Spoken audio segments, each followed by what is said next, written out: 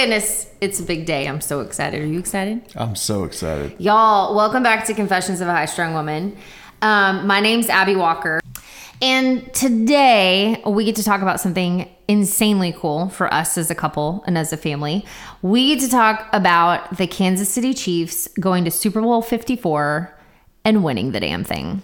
Winning it. Sitting here with me today is my husband, Mr. Peter Ryan Petkoff. Say hello. Hey, y'all.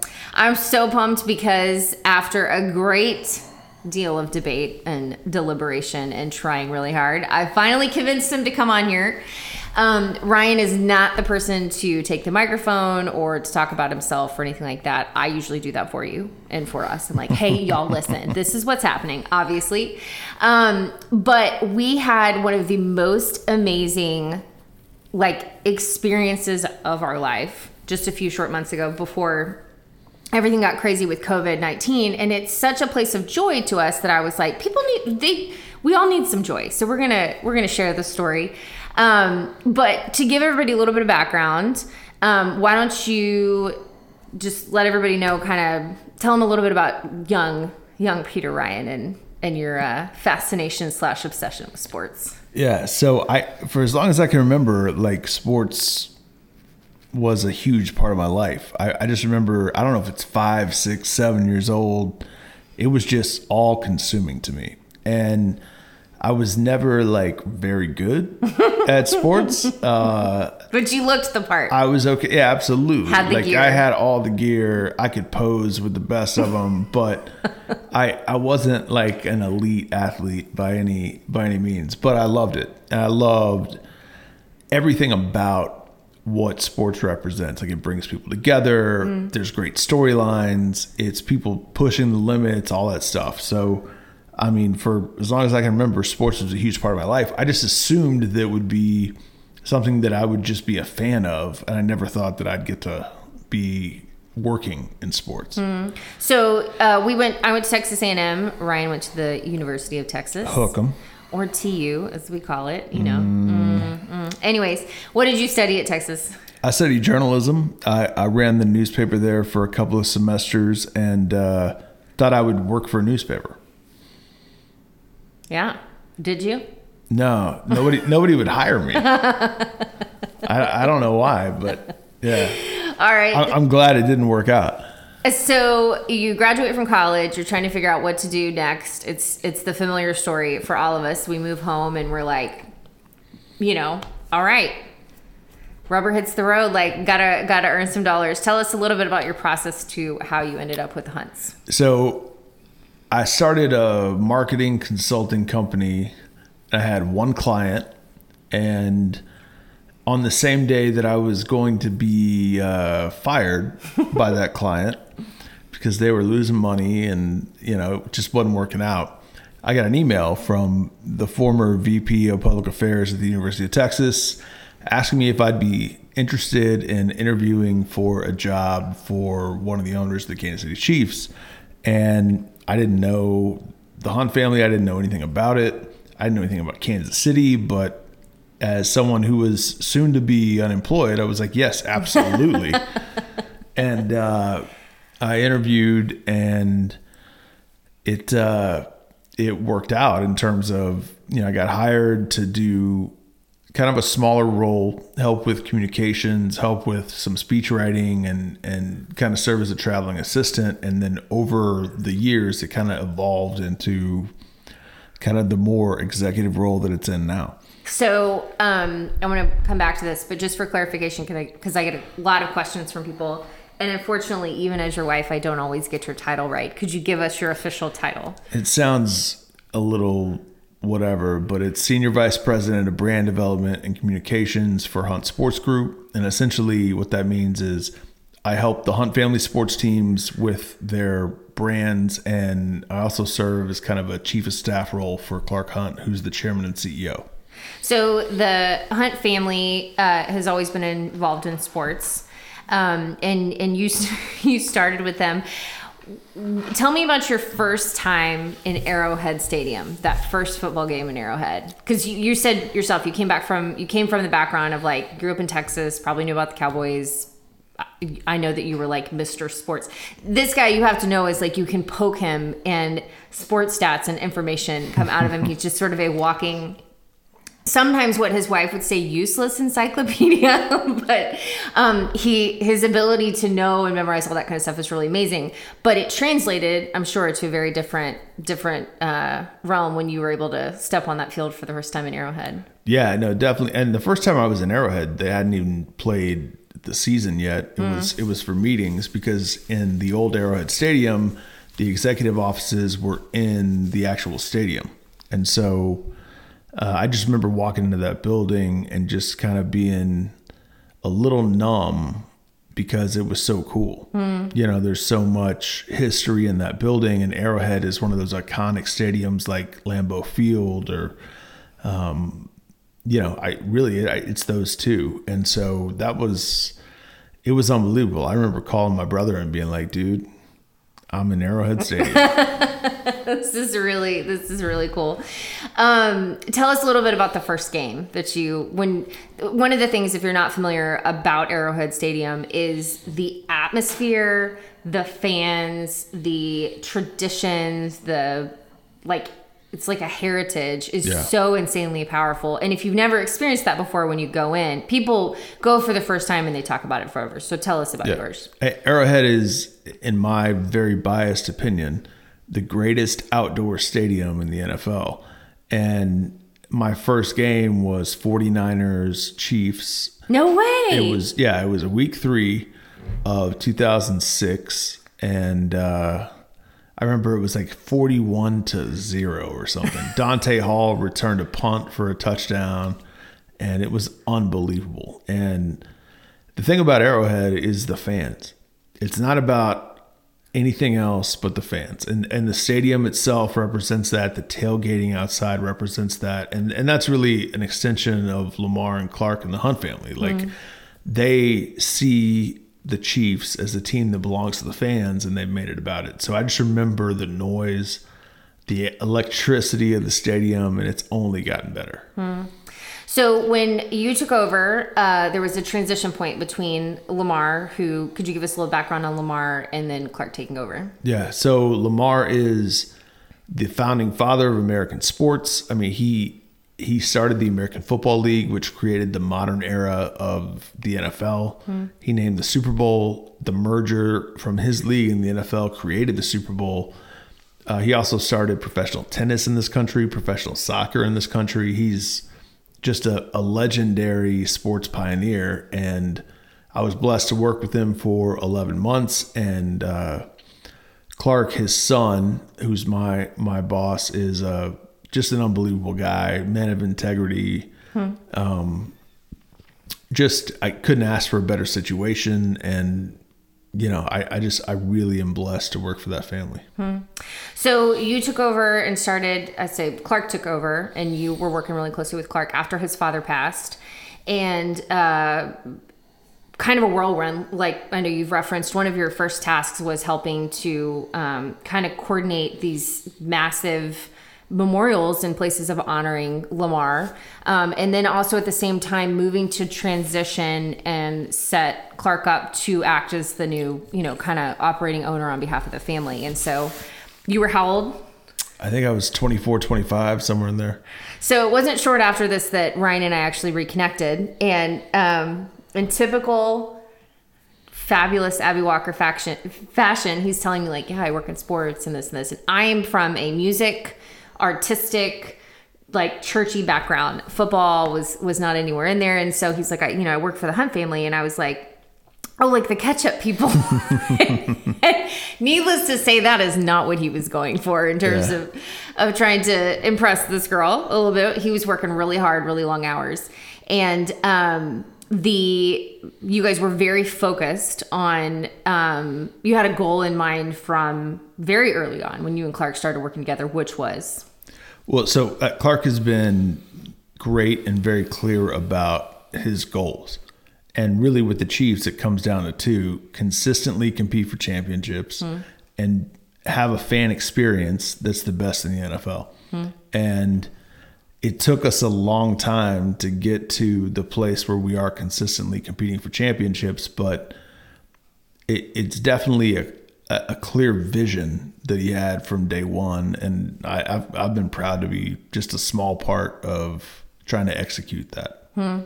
So from people on the outside, they look at it and think, oh, that's a very glamorous, glamorous life. How would you describe like the real, like behind the veil, day-to-day working in a football league, especially in the tough years of trying to get back to a championship level?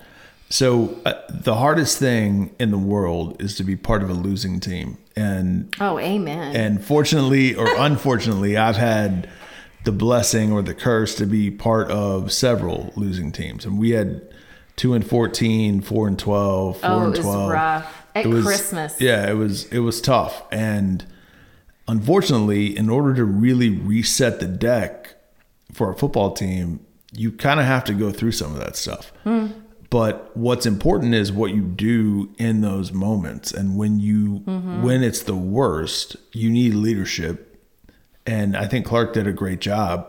I know that he did, of kind of keeping a steady hand and making sure that the vision didn't get altered when we were terrible. Because the tendency is, well, you want to throw everything out and just reset every single time because the pain is strong. Right. But the answer to the pain is not necessarily just doing something else. The answer to the pain is like driving through it. Like the obstacle is the way in a lot of ways. And I think the results have spoken for themselves. Absolutely. Well, and you referenced the hard days, the hard years. My introduction to football. So, my background is as me and as a woman, I was like, so if we're not winning, like it's not fun. And why are we doing this? Like, from my perspective, I'm like, why are people down on a field dictating how bad or how good my Christmas is by the mood? Because it's serious. You'll see it on the news all the time. Like if things aren't working out, people get fired like right before Christmas, right after Christmas. And they're people that you've built relationships with and that you love and you're rooting for. And, you're hoping that this is going to be the right combination. But it's like lining up the stars, like finding the perfect combination. But obviously one of the more, if not most important pieces to that equation can be a solid quarterback. And we knew we needed a good franchise quarterback. And I didn't know if it was ever going to happen. And then lo and behold, here comes this kid, this gunslinger from Texas. Are you taking credit for Mahomes? No. Absolutely not. But I can remember other guys that we loved and were really great. And I was just like, they just don't have it. It's not there. But you are ever the believer. I have to hand that to you. Like it runs deep and strong inside of you. Yeah. Because like that's the best thing about sports. Yeah. Is when you're on a team, you believe in the people on your team. And if you don't, it's not worth it. Agreed. Because at the same time, like, even if you shudder or you waver, like a team is a team and you ride or die with the people on your team. Doesn't matter. Well, that is absolutely what I have learned from you. We ride or we die, depending on, it's loyalty first and foremost. And then, the rivalries, like they just run really deep. Like, I was introduced to things like the Raiders and the Patriots and the Chargers, and I know you're like tightening even as I talk about them because it runs really deep. We're better than all that. Well, there we go. All right, so let's talk. We had some really rough years in there. We had lots of critics, lots of people. Clark personally had a lot of critics, and we had some really tough moments where it would have been lots easier to take the player who had made some bad decisions and wasn't a good representation or a good role model. And in those places, one of the things I had talked about and posted in our journey leading up to the Super Bowl was just that I was so proud of how we got there. Yeah. And again, totally like I was really instrumental in this. No, I wasn't. No, but you're a huge part of it, right? Because every single family that's involved in the organization lives and dies with what happens. Oh, yeah. And it's even harder because there's only a handful of folks that get to be involved in the major decisions. And I don't count myself in that group on every decision, but we definitely, as a crew, like live and die. It's part of being the team. Like your family is your ultimate team. Yeah. And then the team that you work for, root for, live and die with is the extended family, right? And so when it comes to the tough stuff or the things that are really hard, like we're all living it day in and day out. And that's a side of sports that I don't think people really see all the time. It's not just like, and I realize it kind of sounds like a high class problem or whatever, but it's not just football in our house. Like it is the biggest deal. It's what you work towards. It's what we invest in. It's what we pray about. It affects all those places. And it's a really strange kind of way of life sometimes. I think that the combination of the sports world and then the music world, because Ryan travels and has written half my songs with me and plays in the band and gives people what they want on the stage on a regular basis. I do what I can.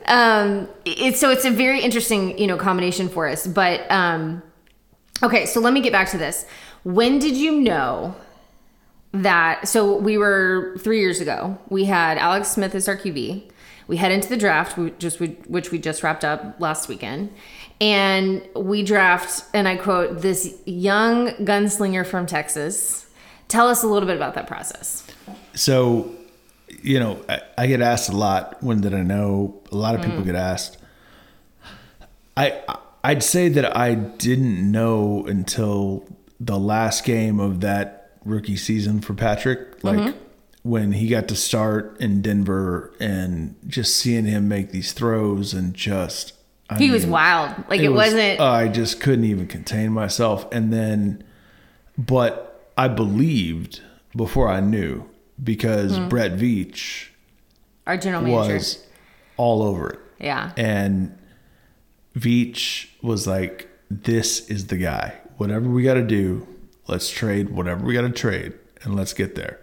And to the point of like obsession, like Allison, his wife, jokes about it, and she's he was so focused. This is the guy. He fell in love with the guy, and it just shows what foresight he has as a player personnel executive. But so I believed then, but I knew in that Denver game that we had something special. And then next season we go to Atlanta, and Patrick throws this, I don't know, it's almost 70-yard bomb to Mahomes or to Tyreek Hill.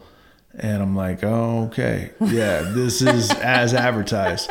And then every single game after that, he did something that wowed you. And we went to Pittsburgh and scored 21 points. It was 21-0. And we had lost to Pittsburgh 3 years ago, like 41-7 or something. Just got embarrassed on national TV.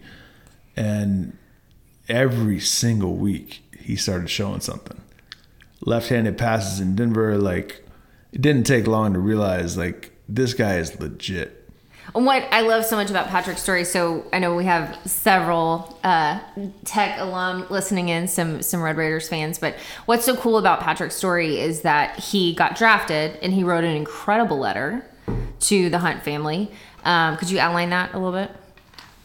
Well, he just talked about his process and how he believed in himself and his capabilities, and he was very grateful for the opportunity. There's a fine line between cocky and confident, and he's always towed that line so well. He has tremendous confidence, but also tremendous humility, and I think it shows in how he interacts with people.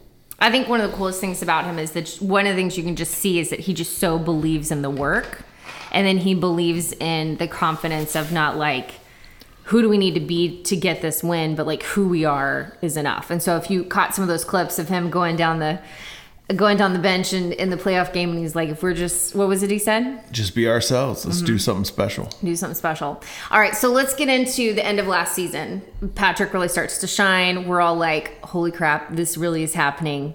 I felt like I held my breath most of the time. I was just very nervous because when you come from like, the thing about being a Chiefs fan is like the heart is always there. You are never lacking in the heart or the right attitude or the whatever, but the physics weren't always necessarily working out on the field. And I was just like, oh, you're like, is the shoe going to drop? Like, what's going to happen? And we get to the playoffs last season, and we're set up perfectly. We get to host the AFC Championship for the first time, which was a big part of what you and Clark worked specifically towards, right? Yeah. No, I'd say all the way back to 2006, 2007, I had a vision of Clark holding the Lamar Hunt Trophy in the middle of Arrowhead Stadium. Which had never happened before. Had never happened because the trophy was named in 83, the stadium opened in 72, and the Chiefs had not been to the Super Bowl for 50 years. So 49 years since their last Super Bowl. We're hosting the AFC Championship game. We have Patrick Mahomes. And it's the Lamar Hunt Trophy. It's the Lamar Hunt Trophy. It's their dad's name is on the trophy. Those kids are in the suite watching, praying. And we're better than the team that's on the field. And we have an interception, but for some reason the official didn't tell one of the guys that he was 4 inches offsides, and it's negated, and then we lose. Whatever. But yeah, it was a dark moment. It was. Okay, so I want to back up a little bit for us personally, because one of the things that we talked about coming into this podcast is I was like, we have Chiefs Kingdom, people who love the Chiefs. And then we had such an outpouring of love and support for people that we know love us. And therefore, we're loving the Chiefs, through the Super Bowl, which is really cool. But last fall...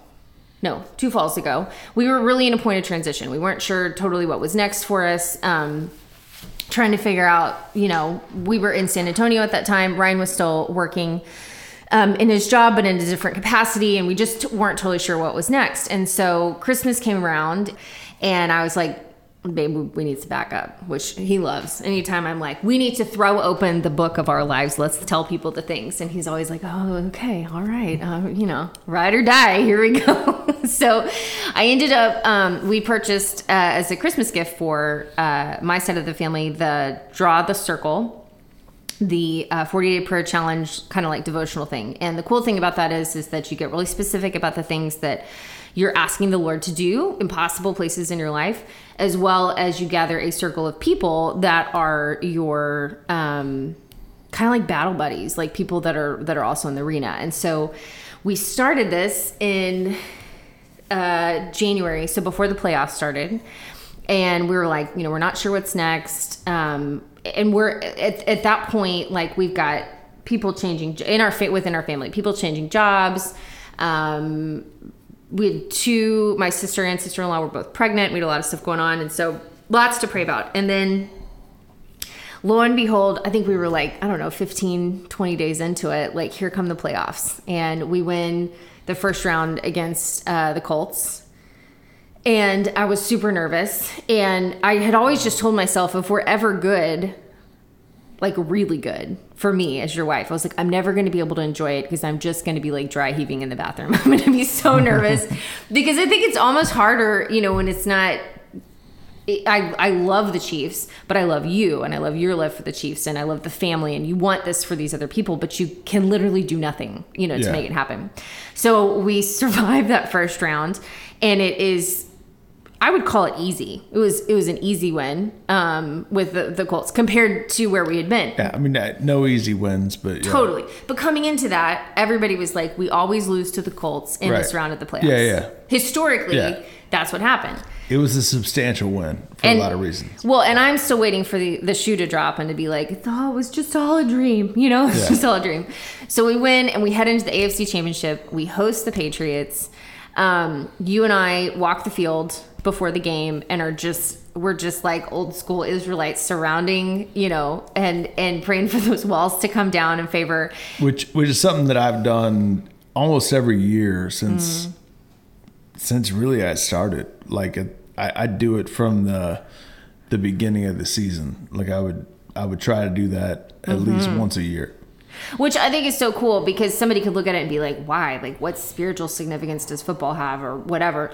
It's the impact it has on the lives, the people that come in there. It's always just about the people. It's not you can win or lose a game based on anything. We've lost games based on officials. We've lost games based on mistakes, guys fumbling balls that would never fumble. But at the end of the day, like, it's about the people that are involved, like the families, the kids, it's, you really get to know how people live and die with this stuff. And the reason that you're excited when you win is not the W completely. It's all of the families that get to celebrate. It's shared joy. Yeah. You get to really love the people that you work with. And that's the best thing about it. So we go into that process, and I'm like, I got to tell you, I'm like, we're doing the 40-day prayer chat. Like, this is it. We're going to win it. We're going to tell Mark, we're going to write Mark Batterson, who wrote the book, and be like, oh, guess where we applied your prayer circle? Like, we're spiritually winning, you know? And it came down to what? The last, we went to overtime. Yeah. So we lose. It's the worst. We have to fly home. It took all of my control. I went from being like a completely unattached, don't know anything about sports football fan to becoming such a diehard that, like, when I see a Patriots fan in the airport, I'm like, boo! You know, I went to boo them. We fly home. We have to deal with, you know, so one of the other crazy things is when you get to that level, all of those teams in those last couple of weeks, what do you start doing? You start planning for the Super Bowl. You start planning for the freaking Super Bowl. The league makes you, once you advance to the championship game, you have to kind of formulate a plan. And so you're planning like parades, after parties, like... Not parades yet, but just like... But the happy things. Where's everybody going to go? Right. Like, what are you doing? Like, they make you think about going to the Super Bowl. Which, let's just be honest, that makes the sting of loss like so much worse. Yeah, oh, absolutely. You're just like, oh.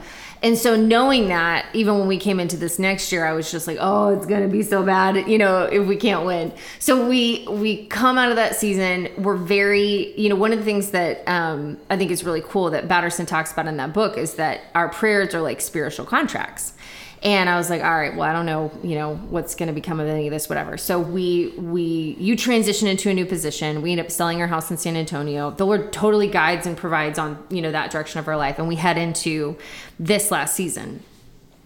And we're like, this is it. Like, it's everybody's picking us to go to the Super Bowl. Everybody's picking us to win the Super Bowl. And so talk to us a little bit about this. Well, talk to us about training camp and when Clark talked to the players, and then kind of take us through the season. Well, so every year Clark talks to the players and kind of just lays out like who we are as an organization and like what we're about. And I think it's a really important thing to come from the owner to say, look, this is more than just football. Like, this is the character of the organization. This is the mission of the organization.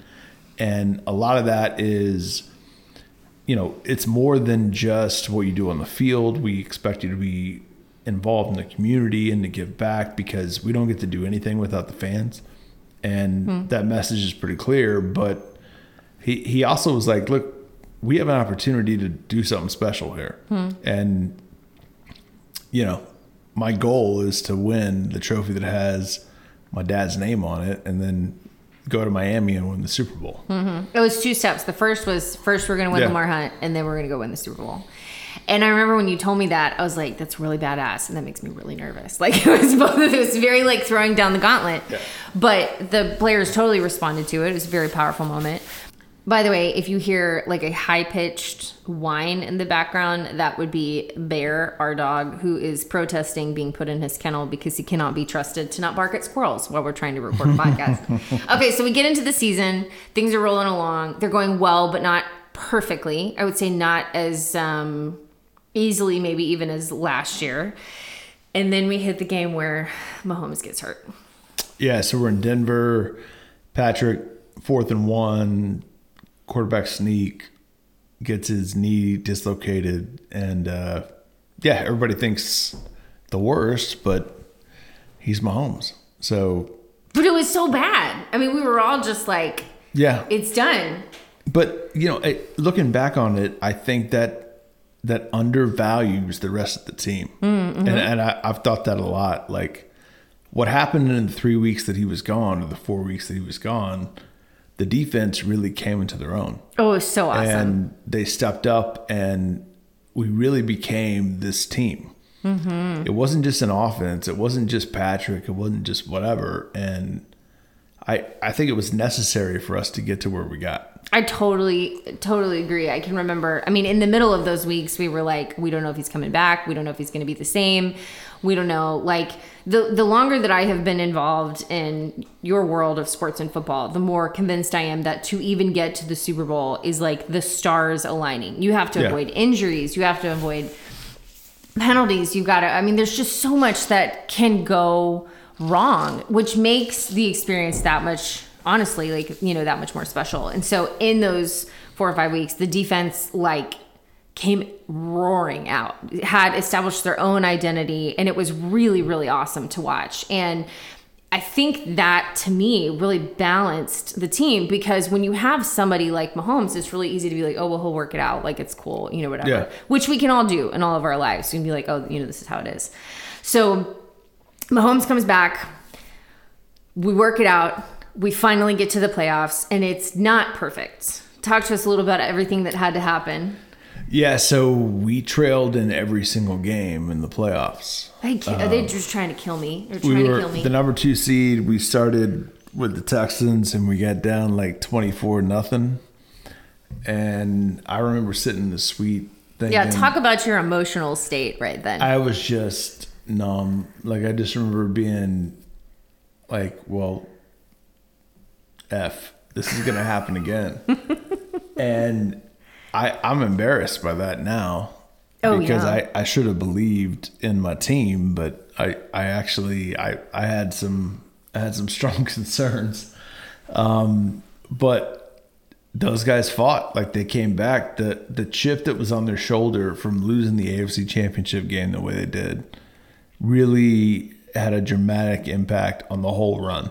Absolutely. And they weren't going to be denied. And so they believed, and they believed not just because of Patrick, but because of who they are. Like, at the core, this is a team that overcomes. And I don't know, I'm just really proud to be associated with that.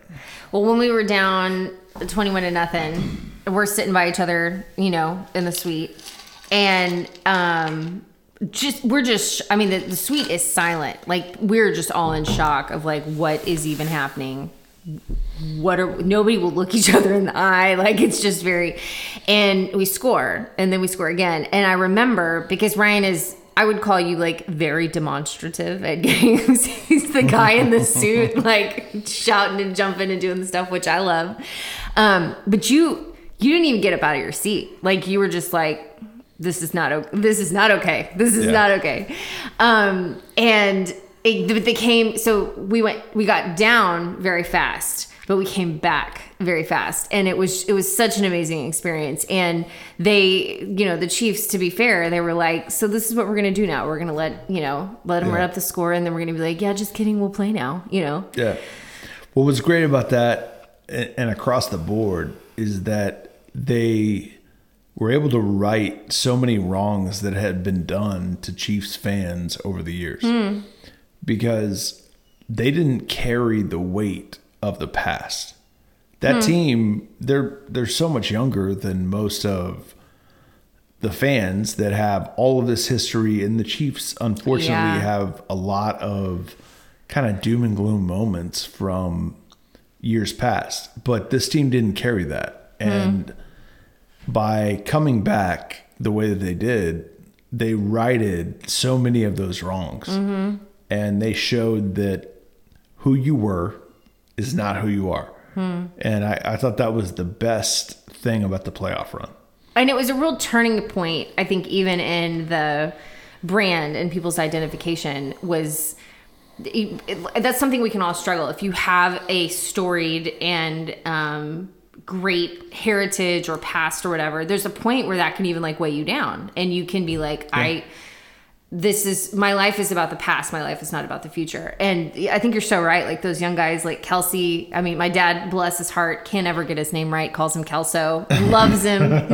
You know, but Mahomes and you go down the list, like they have such a swagger, but it's not an obnoxious swagger. It's just like, we got this. We're going to put in the work. And then like we trust ourselves. I have to say, as someone who grew up in San Antonio, it feels kind of like the Spurs. Yeah. Because they play for the team. And you are a diehard Spurs fan. Absolutely. I mean, like, David Robinson was your idol, you know, growing up and things like that. But I think that's one of the things that's really, really cool to me. This is going back to the how you win. Lots of people can win things. No, I take that back. Not a lot of people win, but you can win a lot of different ways. But the way that you win and the way comes down to the way that you live, you know, and the way that you play. Yeah. And there were lots of moments and lots of points where you guys made really hard decisions as an organization that people didn't understand or know the full story behind. And that's going to happen in our lives too. I think that, you know, your legacy is built up by how you live, not just like the trophies, you know, you rack up on the wall. So we're going to stop this first half. This is kind of the backstory to the Super Bowl. And then we're going to start the next section here in a second with kind of like the full Super Bowl experience. But is there anything else you want to say? No, you're good. You're like, I'm using all of my words for the whole week. I've talked a lot. Well, we so appreciate you guys listening in. And we will be back talking a little bit more about what it's like to not just go to the Super Bowl, but to go to the Super Bowl when you're in the damn Super Bowl, the big dance. And win that bitch. All right. Hide your kids. Hide your wife. All right. We'll be back.